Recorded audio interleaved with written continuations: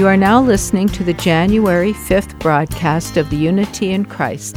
This hour, we have the attributes of God, walking our talk, and grace upon grace. First, let's begin with the attributes of God. This program will examine how we can learn about who God is, His character, and His nature by discovering His attributes.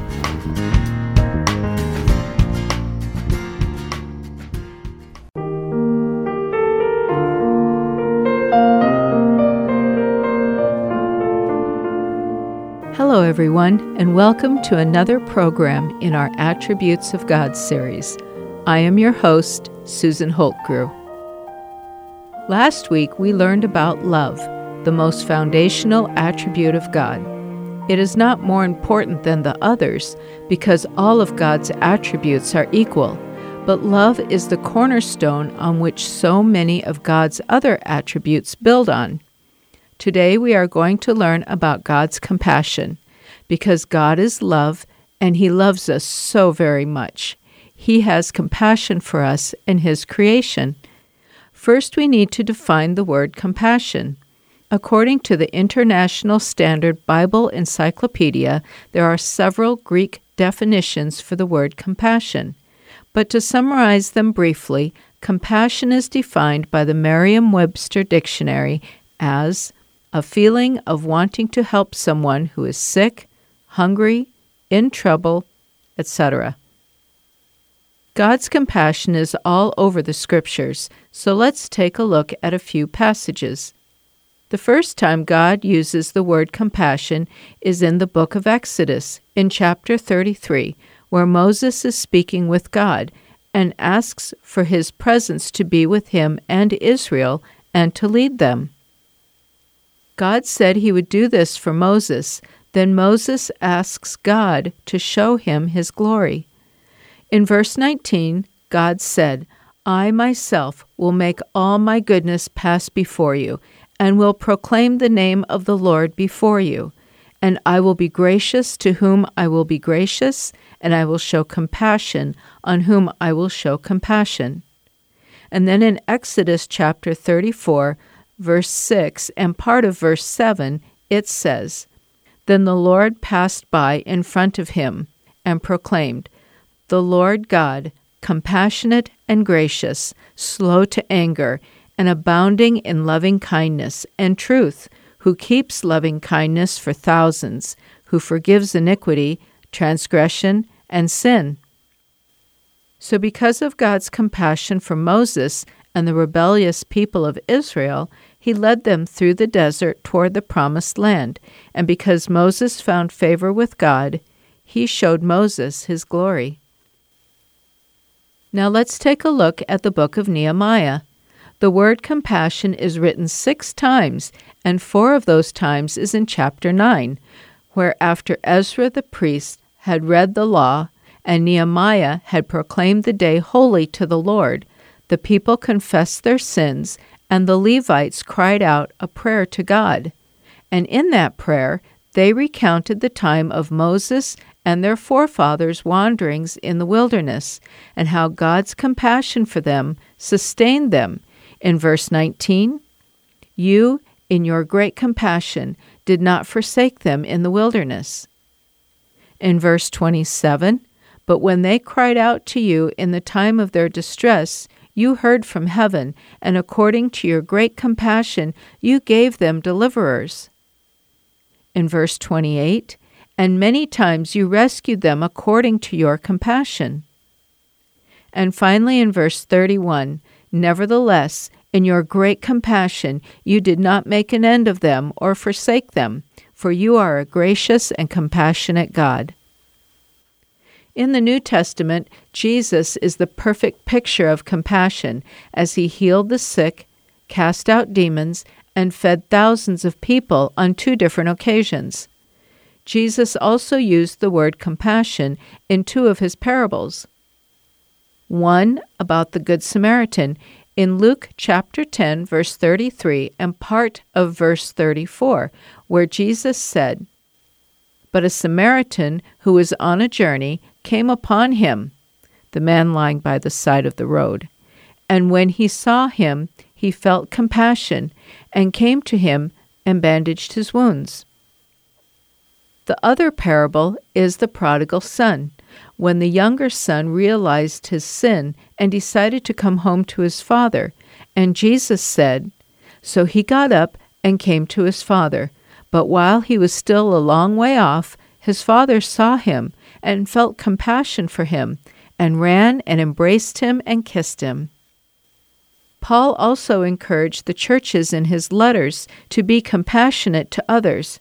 And in closing our program for today, I want to leave you with Paul's words to the Colossians in chapter 3, verse 12, where he writes, "As those who have been chosen of God, holy and beloved, put on a heart of compassion, kindness, humility, gentleness, and patience."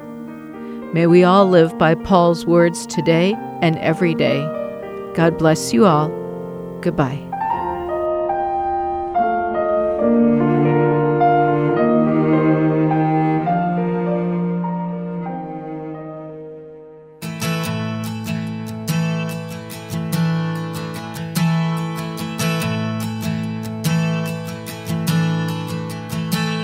Oh, I've heard 1,000 stories of what they think you're like, but I've heard the tender whisper of love in the dead of night, and you tell me that you're pleased and that I'm never alone.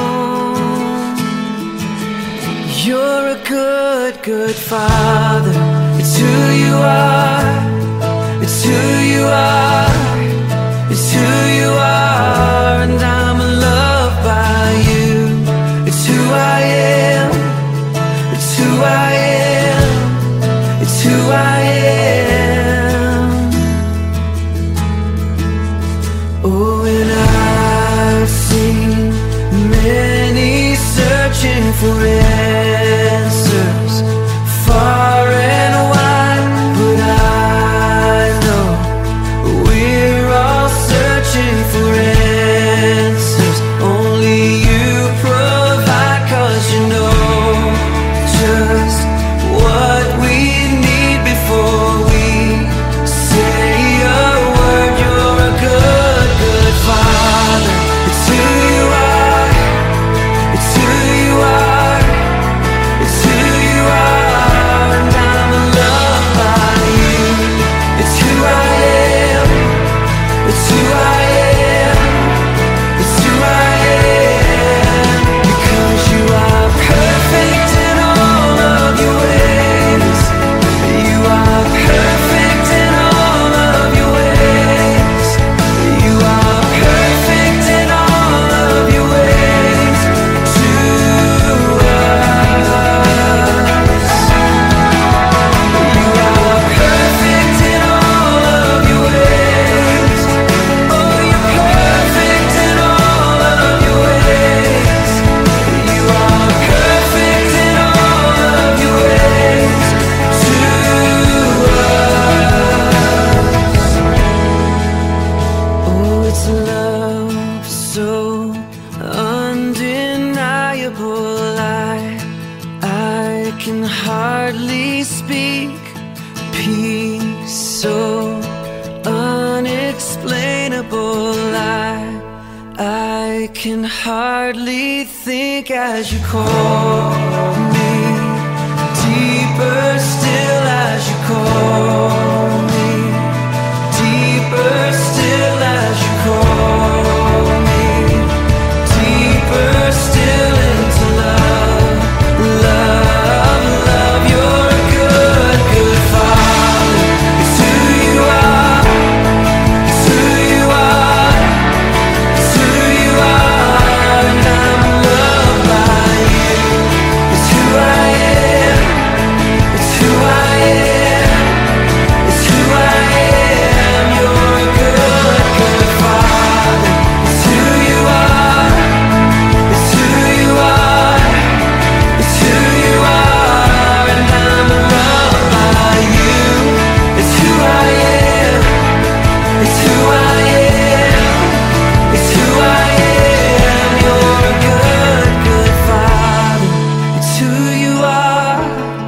It's who you are, it's who you are, and I'm loved by you. It's who I am, it's who I am, it's who I am. You're good. You are perfect in all of your ways. It's who you are, it's who you are, and I'm loved. You are perfect in all of your ways. It's who I am, it's who I am.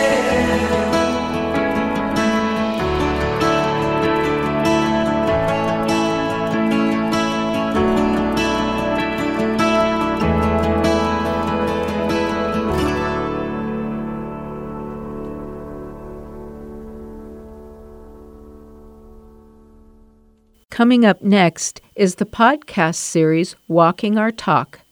We will be studying the book Learning How to Trust Again by Dr. Ed Delf and Alan and Polly Heller.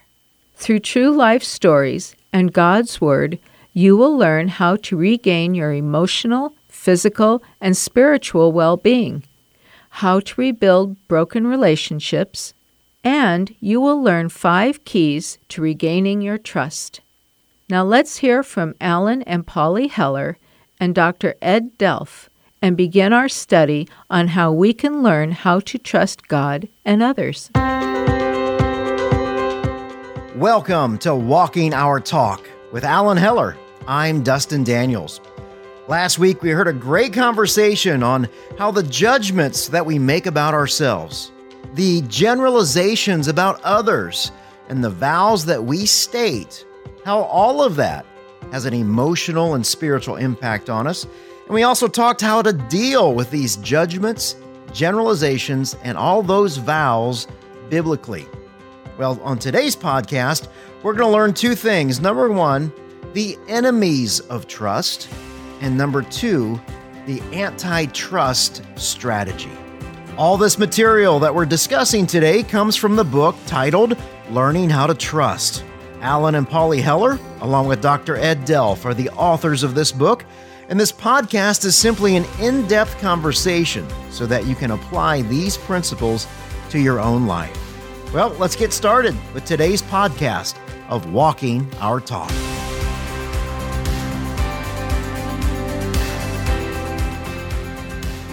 So guys, as we talk about trust here, God's Word talks about enemies of trust. Right. And you have a whole antitrust strategy is what you call it, Alan. Can you say more on that? Well, we talk about the world. In the book it says carnal nature. I really like to use the flesh and the devil. And it really doesn't matter which enemy it is. You still have to take care of it. So people start getting all excited about whether, is this from the world or is this, external or is this internal? Is this my nature or is it the devil? And the truth is, it really doesn't matter. We still need to take care of it. We need to overcome it. And we talk a little bit about that, Ed. Yeah, I think the real tricky one today in our society is the world. There's so much social media going on. Mm-hmm. There's so much news that is 24 hours a day. Yeah, it's and the problem is they have nothing to report. So what they do is they got nothing to say. True. News, so they may have to make fake news, and you move from being a journalist to a columnist. Mm-hmm. And you're offering up your opinions, and everything that we're hearing is laced. It's a little bit of truth laced with a lot of opinions, mm-hmm. and we call it analysis, and it's on the front page. They don't even put it on the opinion page anymore. It's right on that front page, and it's intertwined with a very, very seductive secular academia, mm-hmm. if I could say it that way, a tree of knowledge. And basically when I say that, that's just it's humanism. And humanism is the worship of human beings and the idea that we know more than God. And because we have this group think we're right, and these people, it's very interesting. They do live in a bubble, and there's a small little group think, and they drink white wine with one another, and they talk about issues and things like that. And they actually think they're the culture, and They're very, very surprised when something happens on outside of that bubble. But the news sources are picking this up, and it's just bombarding us all the time. And so many times what you hear is what you become. You know, hearing's a powerful, powerful thing. So, and especially speech, you know, in fact, the Bible says that there's power in the tongue, and there is power in the tongue. Life and death. So what is being broadcast is, from the world humanistic perspective, has a lot of influence. You know, it goes right back to Nimrod in the Bible. Nimrod, you know, his name means a hunter before the Lord. In other words, he made God walk behind him, and he walked ahead of him, and he built the first television station. You know, as you think about that, that tower was way up there, and it was broadcasting a vision all the time. It was talking about the Tower of Babel. I mean, the Tower of Babel. It was telling them a vision all the time, a monument to our greatness. In other words, I am right. What I feel is right. What I think is right. Whether right or wrong, I didn't get what I wanted. And, you know, they're like the seagulls in Finding Nemo. You know, mine, everything is mine. And it all becomes about me. And that's really hard because we do, how do you say it, move from God to ourselves pretty easily. We like to trust in ourselves. And that's, Paul wrote on that. Do not trust in yourselves, but in the God who judges righteously. And so it becomes, we're actually worshiping ourselves. And when you worship yourself, you're going to become like yourself. One of the things that I think about the world is that it's transitory, it's fleeting, its pleasures are only for here and now. There's nothing eternal about the world. We know that this world is going to be destroyed, that this world will not last forever. And if all of our thoughts and all of our values are based in this world, then we have totally sold ourselves short as spiritual beings with eternal souls. And certainly the Word says that we are aliens. I mean, that we don't fit here. If we feel uncomfortable in this world, that's a good thing. And that we're just passing through, that our life is like a vapor, is what James says, that we're like a blade of grass that's just going to be, you know, here today, gone tomorrow.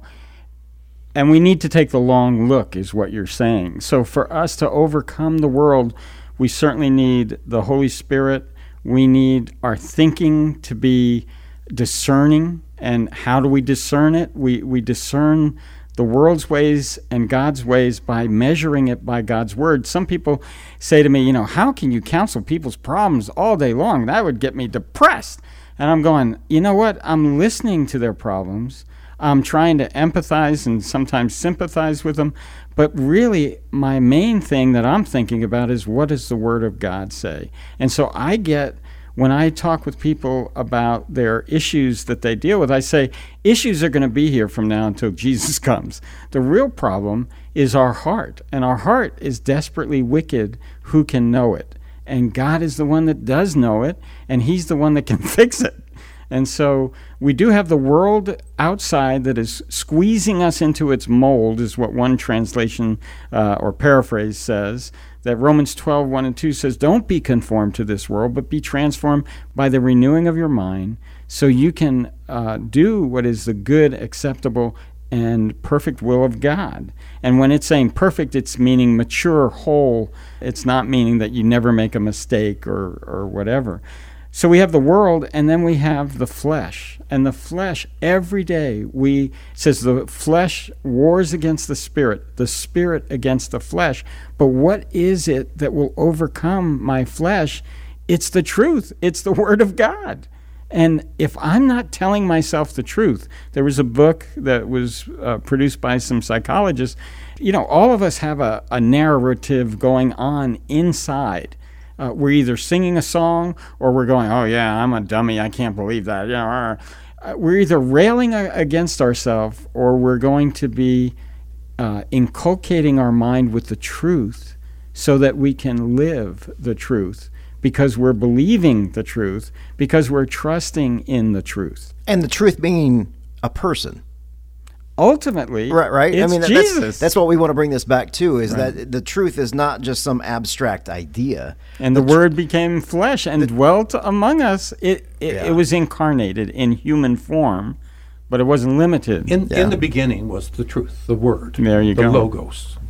And there was nothing else, there was nothing else. And then God brought along illumination and said, let there be light, because he wanted the truth revealed. It was concealed. Everything was in darkness. And then God just spoke, let there be light, bang. And all of a sudden it came out. And this light was for our benefit. Sight, you got to have sight in order to have insight.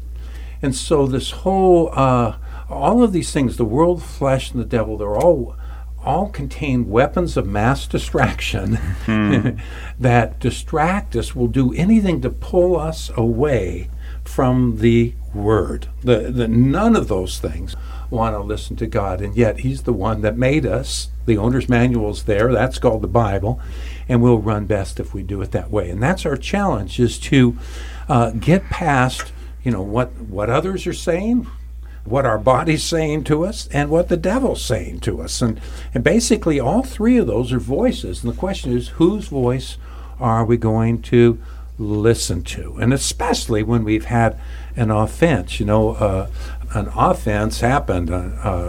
Being offended is a choice.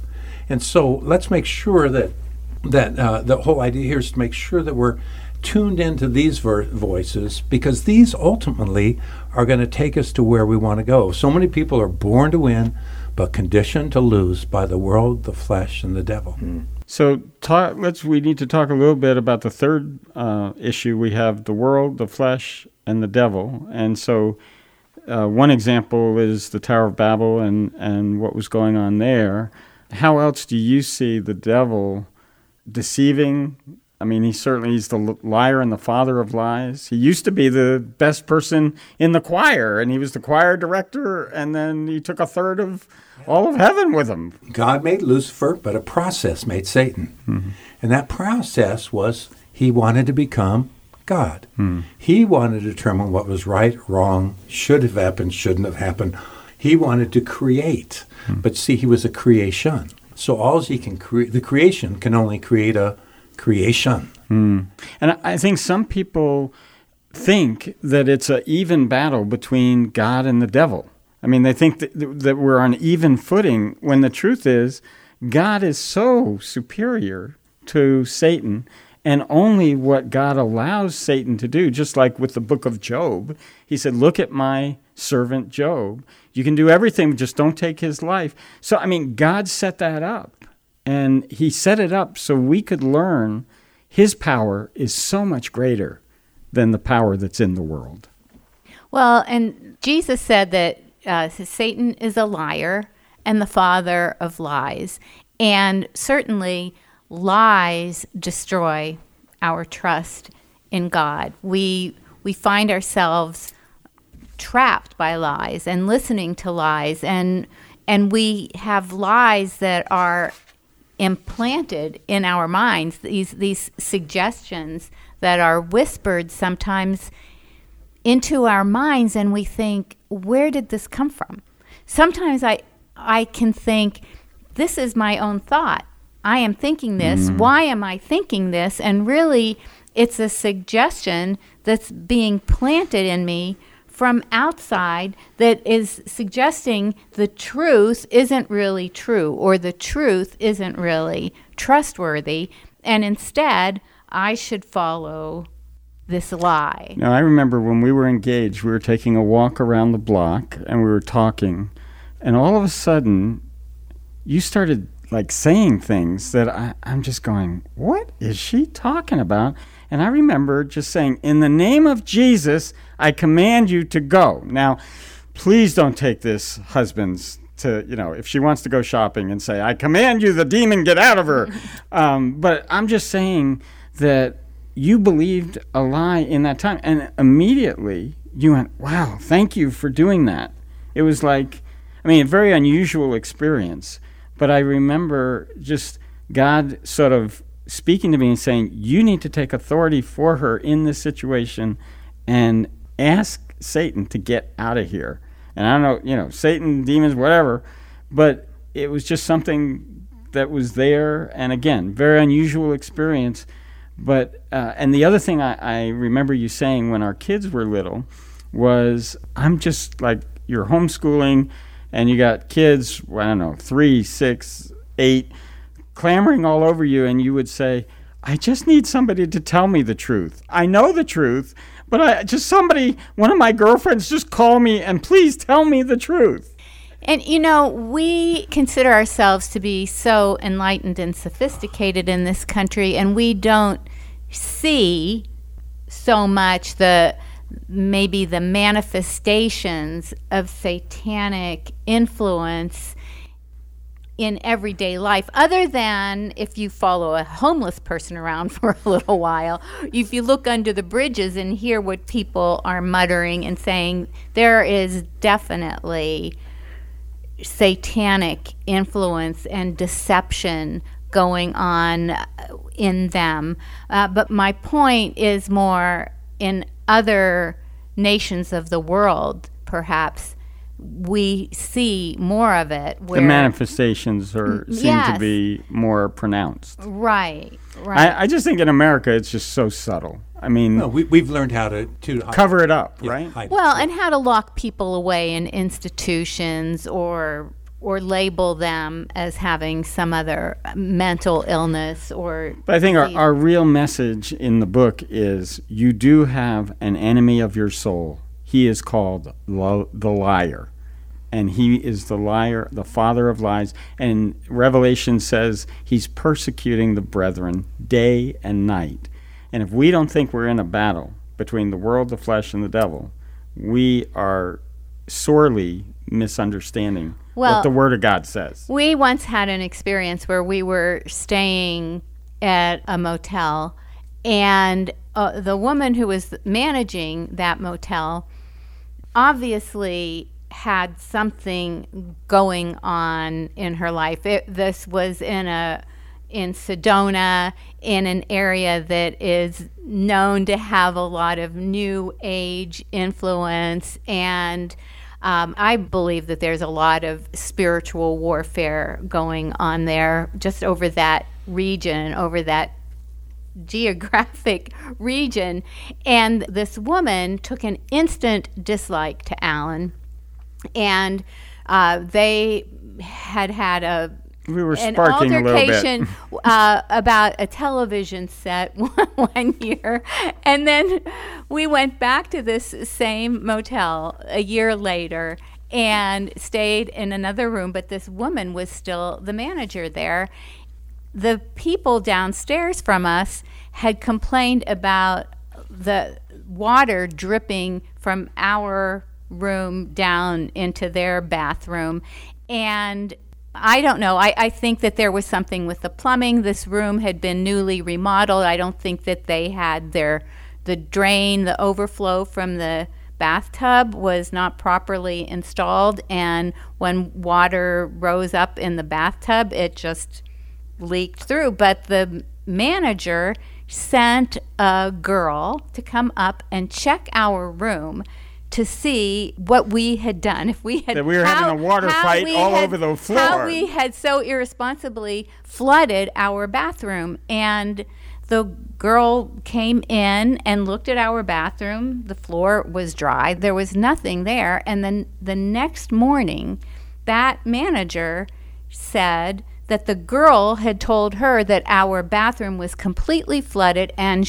we were supposed to stay for 2 nights, and she ejected us. Invited us to leave. Here we were, like adults. We were not partying like college kids in this motel room. We're in our 30s. We have 3 children at home.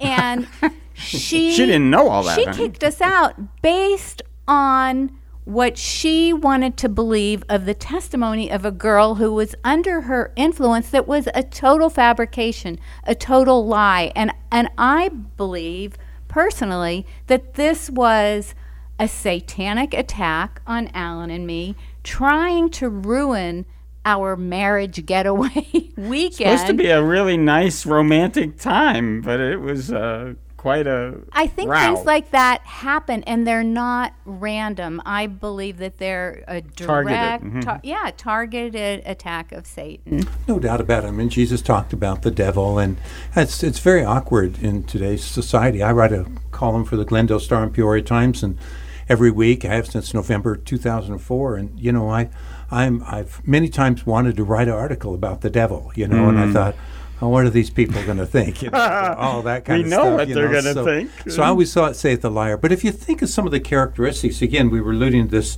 of the enemy. Now, if you're that person and you've got that dragon's egg and you're the hurting one right now, and believe me, you might be hurting, but believe me, there's lots of people that would like to have your worst days. I just want to encourage you with that. But if we think of some of the characteristics of Satan, what he does, he lies. Does that sound familiar? He tempts. He's the tempter. He's the deceiver. Deceive, dominate, destroy. That's his pattern. Deceive, dominate, and destroy. Okay? He's the accuser of the brethren. He's the persecutor. Alan was just talking about that. The destroyer. All these have to do with words. Remember, it's one thing I always teach the guys, that God will walk and talk with you, but the devil will just talk to you. And when you have something that's not walking with you, but just talking to you, that should be an alarm, okay? Because there's power in words, and there's power in lies. There's much more power in truth, but there is power in lies if you don't know the truth. And a lot of people just live on this bad stuff that comes from the world, the flesh, and the devil. All of those voices are speaking, so let's get past it.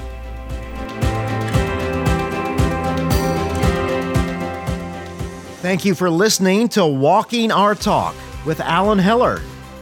You can visit Dr. Ed Delf at nationstrategy.com. And for Alan and Polly Heller, head over to walkandtalk.org. On the website, you'll be able to order the Learning How to Trust book, along with the newly revised application guide.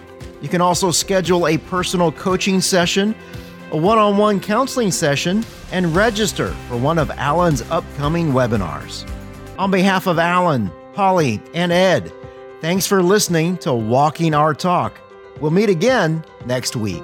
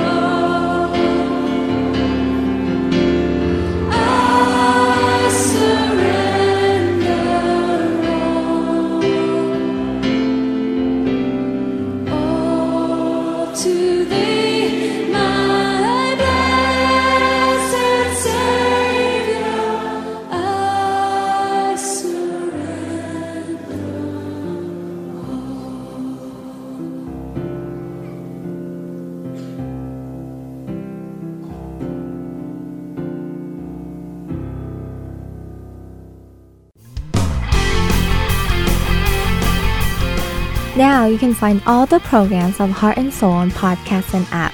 You can easily play this week's or past week's programs, or you can even download them to your device in just a few minutes. Try to search for Heart and Soul at your iTunes stores now.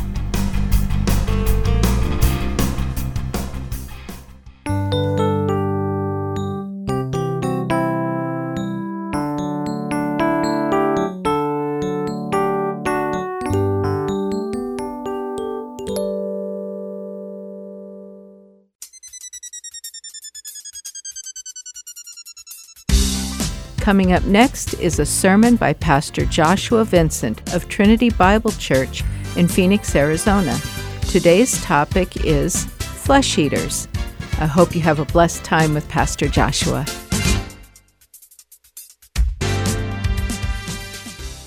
We're preaching through the first third of Isaiah, where God has promised that He would bring a future anointed king who would save His people.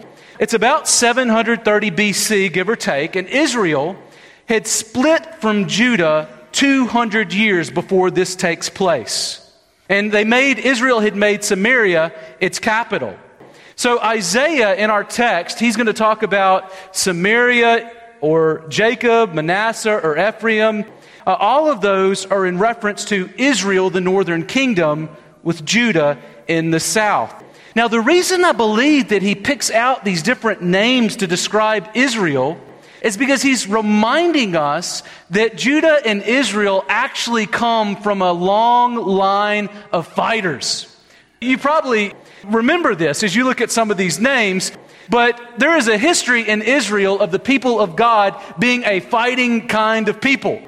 So you'll remember that Jacob, the great man, the forefather of the nation of Israel, who became Israel, actually fought with God. That's why he didn't ever walk straight again, right?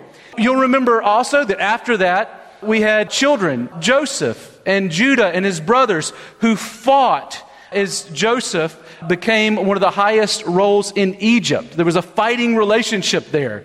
And then later, of course, we find in our story here today that Israel and Judah have split because they are fighting at odds with one another. See, the kingdom of Israel has joined up with King Rezin of Syria, and he has joined up with him against Judah. And they're fighting against Judah, so that Israel has sort of joined the nations against one of his brother tribes and nations. Ahaz rejected God. We saw that in Isaiah 7. And he looked to Assyria with an A, for help from Israel and Syria with an S.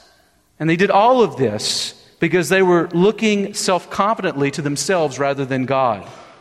Now, there are two things that I want you to remember this morning as we're looking at this text. Two things that I think will help you understand it.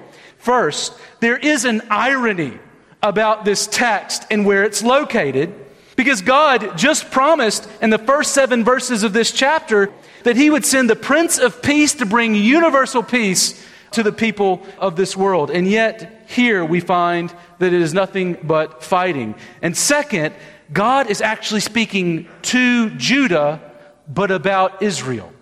So that God is expecting that as Judah is listening on what's happened to Israel, that they will have some kind of self-reflection that this has something to do with them.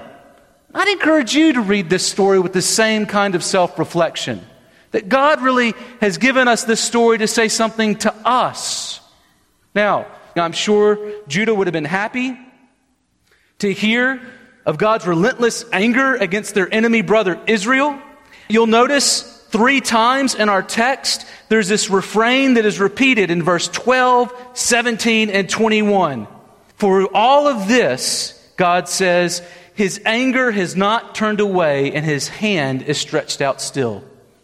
Sometimes God's hand is lifted out and stretched out for redemption, like when He saved Israel out of Egypt, but sometimes in judgment, like we find here. It is a relentless judgment of God. But these verses, they warned Judah and us about building a community on misdirected hopes. See, we'll see that self-reliance creates communities of self-seeking cannibals, while Christ-reliance creates local churches of self-giving disciples. Let me say that again. That's what we're going to be talking about. We're going to see that self-reliance creates communities of self-seeking cannibals, while Christ-reliance creates local churches of self-giving disciples. We're going to see this first in verses 8 to 12, where you'll see that proud hearts with positive vibes hope in the wrong thing.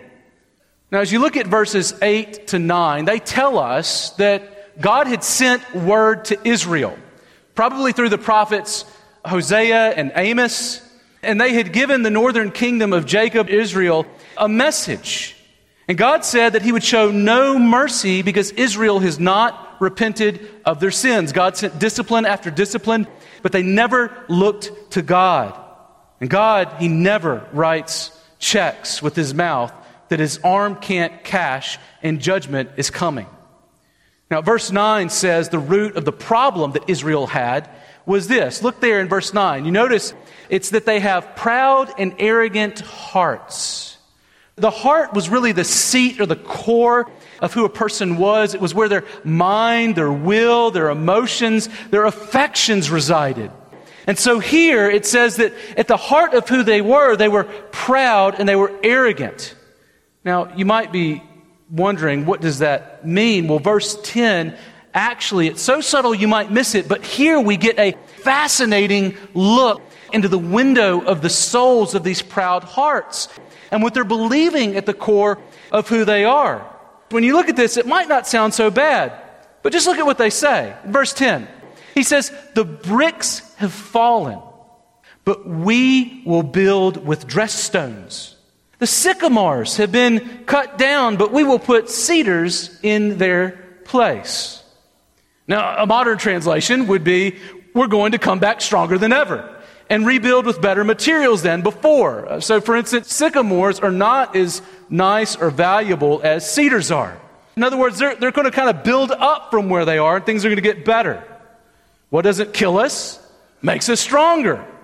Now, this sounds really hopeful. In fact, in the wake of the toppling of the Twin Towers on 9/11, we had two senators, Tom Daschle and John Edwards, who both actually quoted this very verse to talk about how we were going to restore ourselves and come back better than ever. It was an optimistic expectation that the USA would not only survive but thrive. I mean, it sounds kind of like the sort of thing that you would hope that a leader would say, and that he would thunder amidst diversity, and the heart that you would want from other members of your team. But context matters. And God's not feeling optimistic about their optimism, right? I mean, just catch what he says in verses 11 to 12. This is God's response. But the Lord raises the adversaries of Rezin, the leader of Syria, against him, and stirs up his enemies. The Syrians on the east and the Philistines on the west devour Israel. I thought they were friends, with open mouth. And for all this anger, he has not turned away, and his hand is stretched out still. See, they rejected God's word in Israel and sought their own solutions. They did not listen to God's word. They did not trust or obey him. And God turned Israel's self-reliant solutions, being Syria, into a greater problem than they started with. And God's hand is still stretched out against them. Now just think about this carefully. God turned the hopes of their proud hearts on their heads by turning their dreams into nightmares. Their hopefulness displayed a dangerous self-reliance that God would not allow to continue. Now don't miss this. This is important. Not all hope floats. Some hope sinks straight to the bottom. Not all hope is good and leads to happiness. Some hope leads to sorrow. Israel's lying prophets basically said, I'm okay and you're okay. We'll pull ourselves out of this, and there's always something better just around the corner. All while rejecting God's word to God's people. Now catch this. Whether you're a Christian or a non-Christian, false hopes can still be dangerous and even deadly. See, today, you need to be asking yourself, what is it that I'm hoping in? What is it that I am relying in, that I'm trusting with my life and my future? Where is your confidence located today? What is anchoring your soul? Did you know that sometimes God graciously turns our dreams into nightmares. It can happen. Maybe you've experienced it. Have you ever maybe been in a relationship or known someone in a relationship that it was a romantic relationship where you knew that person claimed to love Jesus, but they looked at their relationship and it looked like it was a kind of relationship that did not honor Christ. And it looked like that the longer that it went on, the further that both of them seemed from Christ. And all of a sudden, it almost looked like the relationship exploded. And you were like, how in the world did that happen? It looked like it was just like off to the races, and then it just dissolved. Could it be that perhaps sometimes God blows up relationships and causes our dreams to become nightmares so that He can give us a better dream, something better than what we've been dreaming of, which is Himself? Maybe you are one of those who is parent of a teenager who all of a sudden doesn't like God or church. And, I'll be honest with you, I've known parents that I study that are great parents and their kids, they've had a kid or kids who haven't loved Jesus. We're not promised that good parenting equals Christian children. That's not what we're promised. That's not a promise of the gospel. It is a good gift and a good thing that we raise our children to love Christ. But ultimately, we need a miracle that we can't do ourselves, that we can't generate ourselves. We need God Himself to save our children. We need Him. And could it be that maybe sometimes, I've seen this, we have children who come to church and parents come with them, and then one day they show up and they're like, I don't know what happens. My teenage kid doesn't love God anymore. And could it be just maybe that for too long in our homes, not all the time, but sometimes we have had a self-reliant home. And slowly but surely our kids have been watching parents who follow Jesus, but in the home they don't see a distinctive Christianity about the way their mom and dads are living their lives. And slowly an erosion of faith because they have not been trusting and listening to and following God's Word. I think that this could even happen on a large scale in denominations where they become self-reliant and God actually turns against them for the good of those who might turn and repent to the Lord. Think about, for instance, the PCUSA and other denominations who decades ago turned from believing in the Word of God and its sufficiency. They said, we're not just going to hold to the Word of God anymore. We're going to try to create truth as a community. And then a decade later, what we find is that they are actually redefining marriage to look just like the world. And here we are a decade after that, and we find that the church is actually plummeting in membership. It's dying. And could it be a movement of God where He is actually drawing people out of that body and against a congregation or a group of congregations that have chosen not to hear His Word? See, God will sometimes graciously turn our dreams into nightmares to save us from an optimistic self-confidence. God doesn't want something from us. He wants something for us. The disasters of this life should empty us of false hopes and fill us with hope in God. But there's a second thing I think we see here in this text. Notice that God sent disaster to drive His people to seek Him. That's what we find in these verses, in verses 13 to 17. Now, when you get to verse 13, I find a clarification of what's going on here. Notice what he says. He explains why Israel's hopes were dashed. He says this, God says, the people, in verse 13, did not turn to Him who struck them, being God, nor inquire of the Lord of hosts. Just think about it. Israel is God's people. They face the hostility of the world turning upon their heads as judgment for looking to the nations and their gods for help. Things got worse and worse, and they still refused to turn to God. Now, I'm not saying that all disaster is because we have been disobedient. We live in a broken world. But do you believe that no disaster or difficulty comes because of our sin? I don't think the Bible would say that. I think the Bible would say that every difficulty that comes upon us should cause our eyes to be lifted up from ourselves and our world around us to the God who is sovereign over us. See, things got worse and worse, and they still refuse to look and inquire. Inquire of the Lord of hosts. Now, this word inquire, it's an interesting word that he uses here. It's a word that means to seek with care. So as we look here in Isaiah 19, the same word is used where God's people were inquiring. They were inquiring after all kinds of things, just not God.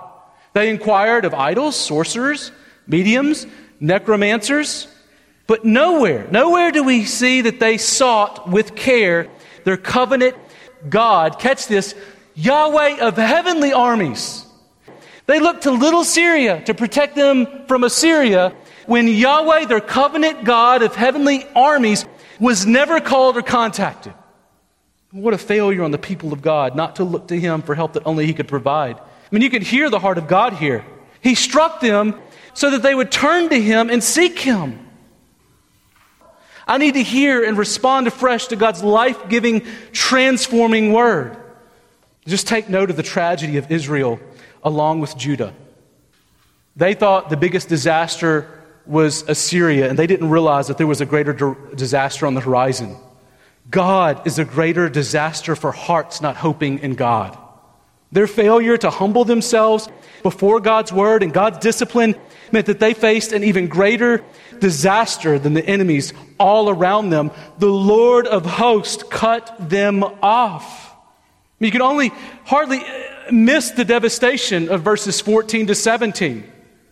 Just look there. God's loving compassion, the great compassion of God that we sing about, that we delight in, that we hope in.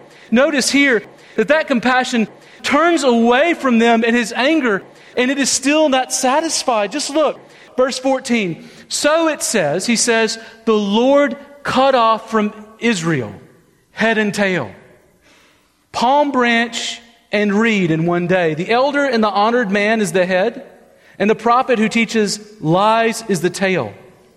And those who guide this people have been leading them astray, and those who are guided by them are swallowed up. Verse 17, therefore the Lord does not rejoice over their young men, and has no compassion on the fatherless and widows. For everyone is godless and an evildoer. Every mouth speaks folly. For all this, His anger has not turned away, and His hand is stretched out still. Now notice, the head represented the elders, those spiritual leaders in the community. And the tail represented those lying prophets who said, hey, things are going to get better soon. Just hold in there. God holds the whole nation in between accountable for being led astray by false teaching. Did you notice that even the fatherless, the orphans, and the widows, who God cares for everywhere in the Bible, cannot move God to compassion, and His anger still burns? What a horrible, scary, fearsome indictment. I think this is just important really quickly to remind us all. Healthy spiritual leadership still matters. You need a church and you need leaders who lead you to hope in God and to listen to His word, which climaxes in God's Son, Jesus Christ. You need godly leaders who remind you week in and week out that your ultimate and great war, the battle that you are waging, is not ultimately against flesh and blood, but about spiritual evil and high places. That your greatest enemy is not an enemy that you can see and touch, but an enemy that is on attack of your heart, that is seeking to cause you to believe lies about who God is and who you are in relationship to God. A spirit that would love, if you do not know God, for you to believe that God is just fine with that. Or that if you do love God, that you would not believe that all that God has said is true about you is actually true. You need leaders who are pressing you towards the reality that your greatest problem is actually an unseen enemy, and your greatest solution is actually your great unseen God. That's what you need. We need people who drive us not towards little sayings that make us feel better as we walk out a door, but the actual Word of God that breathes life into hearts that are dead, and that breathes more life and energy into hearts that have trusted Christ for salvation. We need leaders who do that. See, the reality is that your church will likely shape you more than you shape it. As you read verses 18 and 19, you'll notice that there's a fire that's raging. I think there are actually two fires simultaneously going. So first, wickedness burns like fire. And Isaiah has already described wicked people as the briars and thorns, who here are consumed by their sin. In other words, this is the boomerang effect of sin. You throw sin out, you sin, it goes out, But notice these false hopes that they've been putting self-reliant confidence in actually become fuel for the fire that comes back and consumes them. In fact, God created the world, that's what I believe, in such a way that to disobey Him will bring disaster upon yourself, because it's the way that God has created the world that honoring Him and obeying Him works. Sinning does not. Sinning brings judgment upon you. But notice the second cause of that fire in verse 19. It is the will of God on display and the wrath of God against wickedness. In other words, it doesn't just turn out that things don't work out. There's an active stirring up of God, of enemies against one another. And here, even in the people of God against one another, Israel and Judah. In other words, this is what's happening. We're told in verse 19 that it grows so bad, the wrath of God, that it works out in this. Verse 19, no one spares another. That's the working and exercising of the wrath of God here. No one is sparing one another. We look away from God to seek other things, and we put our confidence in other things other than God, confidence that we should only have in Him and His Son Christ. Did you know that we actually become less human for it? And so do the people around us in our own eyes. We were made to be image bearers of God. And if we are not worshiping God as we ought and obeying Him and serving Him, then all of a sudden humanity loses that dignity in our eyes and our hearts.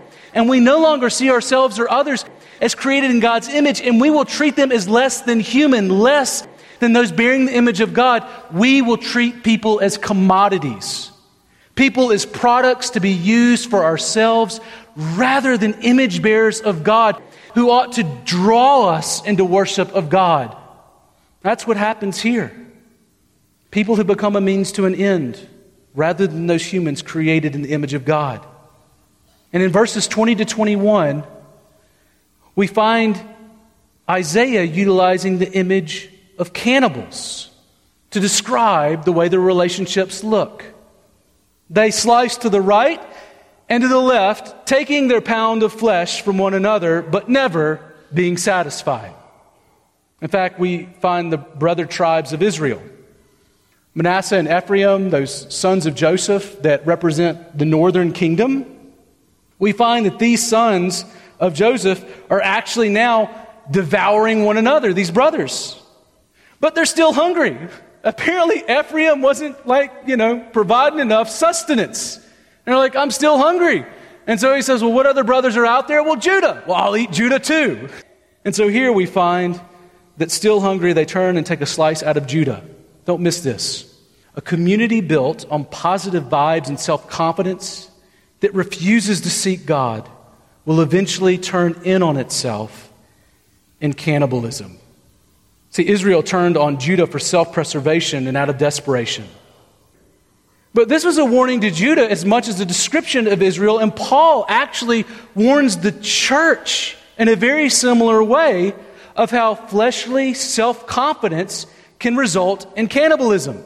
That's right, even as believers who have the Spirit of God, we need to watch out for our hearts who still can fall into fleshly tendencies. Paul says this in Galatians. You'll remember where he talks about the difference between living in the flesh and the Spirit in Galatians chapter 5. And do you remember what he says in Galatians 5:15? He reminds them about living in the flesh. He says, but if you bite and devour one another, watch out that you are not consumed by one another. Cannibalism, right? See, when our confidence and our hopes shift from God to ourselves or anything else, we will use people for what we can get out rather than what we can give. But what is the sort of parallel analogous to? What are examples of what it looks like when we're biting and devouring one another? Well, I think that Paul gives us some examples through evidences of the flesh, but think about some of these practical ways that we might see it. Some Christians will talk about someone's gifts as lesser, or will highlight their weaknesses, rather than looking at obvious ways that God's at work in their lives. How many pastors have you seen who have actually used congregations to make much of themselves rather than much of God? Congregations can gossip not just about their pastors, but other members, and even visitors, tearing them down so they can build themselves up. And even some gospel-centered churches seem to compete with other gospel-centered churches, talking about their failures rather than what God is doing for His good. And listen up. This appetite for flesh, the flesh of others, begins ultimately with a self-confident heart that believes that we are right and we are self-reliant and able in and of ourselves to do what we need to do, rather than an utter dependence on God and His mercy and grace. See, a self-confident heart is seeking to satisfy its insatiable appetites apart from God, and it ends in a community of cannibals. Now, what do we need? A Snickers bar is not going to do it. If we want to satisfy those deep longings, we need more than that. But don't miss this either. Are you with me? Cannibalism isn't merely an accident that happens when people turn away from God. Are you hearing this? This cannibalism here in Isaiah is actually the active judgment of God on display as a picture of the anger of God that has not been satisfied any more than the restless appetites of a people running aimlessly after the world. You with me? We need some good news, with all this cannibalism stuff. Here it is. Jesus sacrificed His flesh, that's His body, so that we don't have to chew on one another anymore. We have Jesus. In fact, Paul, speaking of communion that they did every time they gathered together in 1 Corinthians 11, it says that when we take communion as a church, the bread and the cup represent Jesus' body and the blood of the new covenant. So that we are literally eating Christ, figuratively. It's a demonstration, but you get what I'm saying. We are actually feasting on Christ, who is the bread of life. Jesus came to deal with God's wrath for sinners, both eternally in hell and in the lake of fire. But also, catch this, there's another thing that Jesus came to do. He came to deal with God's wrath on display presently in self-reliant relationships that erupt in hostility. God came in this moment to bring peace amongst us so that heaven can, in a sense, be on display in the here and now in our body. So the cure for self-reliance is a Christ dependence that transforms us from self-seeking to self-giving. See, the gospel brings future peace into our present experiences. Now, Paul tells us this very same thing as one of the profound works of the gospel, speaking to non-Jews who were far from God in the church in Ephesus. And if you look in Ephesians 2:13-16, you'll see what Paul says the gospel did for those who had hostility amongst one another, Jews and Gentiles. Not just Israel and Judah, the brother tribes, but even enemies far from God. Here's what Ephesians 2:13-16 says. But now in Christ Jesus, you who were once far off have been brought near by the blood of Christ. For He Himself is our peace, who has made us both one and has broken down in His flesh the dividing wall of hostility, by abolishing the law of commandments expressed in ordinances, that He might create in Himself one new man in place of the two, so making peace, and might reconcile us both to God in one body through the cross. Catch this, thereby killing hostility with God. Being killed means that we can live in peace with one another. That's a blessing that the gospel brings to you and me in Christ. So catch what this means. The more we chew on Christ, the less we will chew on one another. See, we must seek Christ as our confident hope if we want peace with God and others. So let me end with some questions that should answer themselves and how you can fight the drift towards self-reliance and grow in your confidence and hope in Christ. Here's one. Are you praying sincerely daily, praising God for His provision in Christ and begging Him for the help with relationships that you need help with? Or have you gradually given up on God and started trusting yourself? Maybe you're this morning thinking about a relationship you've just given up on. Could it be that actually you gave up on God before you gave up on that relationship? And it was so subtle, you drifted away so subtly you didn't even notice it? Are you studying God's Word alone, too? And with others, learning more and more of Christ? To pry your restless heart away from that natural tendency towards self-reliance to a Christ-reliance? Are you looking to immersing yourself in God's Word with an eye towards Christ, so that you can make sure that your direction is set right, that it's not set on the things of this world, but it is set on Christ. And to remind you constantly that that ultimate war that you're in is not flesh and blood, but spiritual evil. What it basically says is not like now you have an opportunity to really get to know yourself or to really make yourself known. What he actually says is you need to actually live in the Spirit, and that is shown through self-giving, sacrificial love. In other words, there's an otherness about the Spirit and the way that he works in and through you. And so this morning, if you're a Christian, if you're a believer, do you have a local church that you are serving in, where the Spirit is actually using the gifts that he has given you to bless others and to build up the church, as 1 Corinthians 12-14 says. Now, that's what God has made you for. That's what he recreated you for in Christ. He caused you to be born again for, is to bring glory to himself through your relationship to himself, his Son, and the church.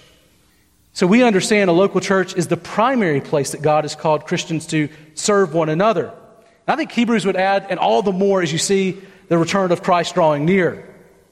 See, we're not serving people to be eaten, but to give ourselves over to them.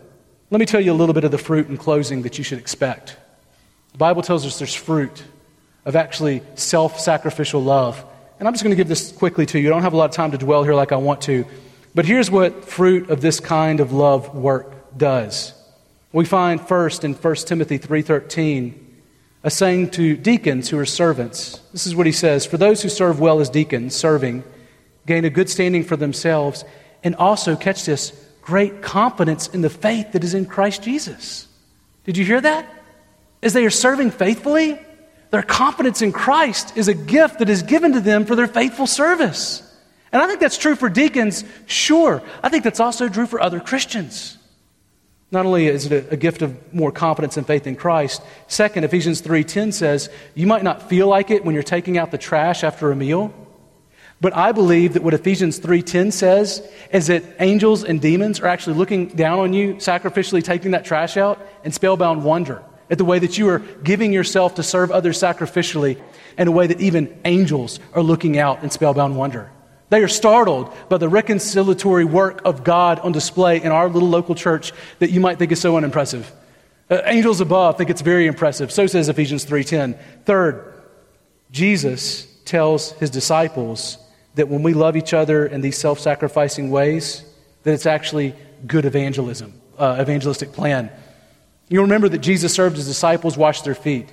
And then Jesus said, tell you what, I want you to go and love one another as I have loved you, and by this all men will know that you are my disciples.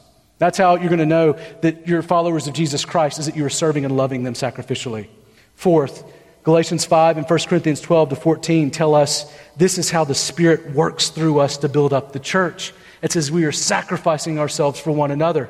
And finally, fifth, we look like Jesus when we do this, who is the ultimate peacemaker in Galatians 6:1-2.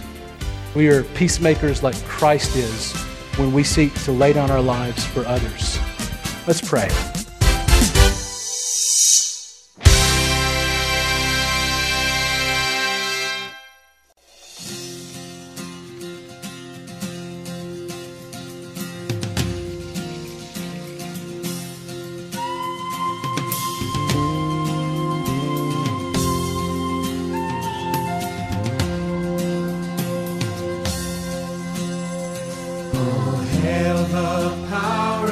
Jesus' name, let angels prostrate fall.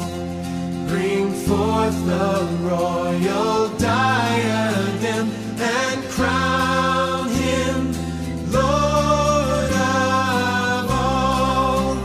Bring forth the royal diadem and crown him Lord of all. Lord of all.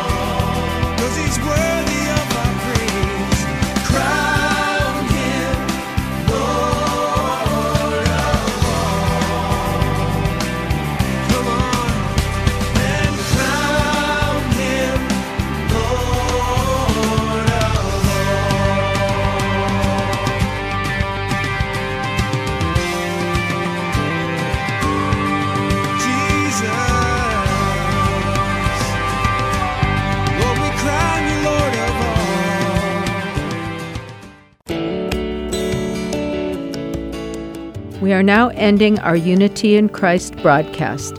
Thank you for listening, and I look forward to being with you again next week.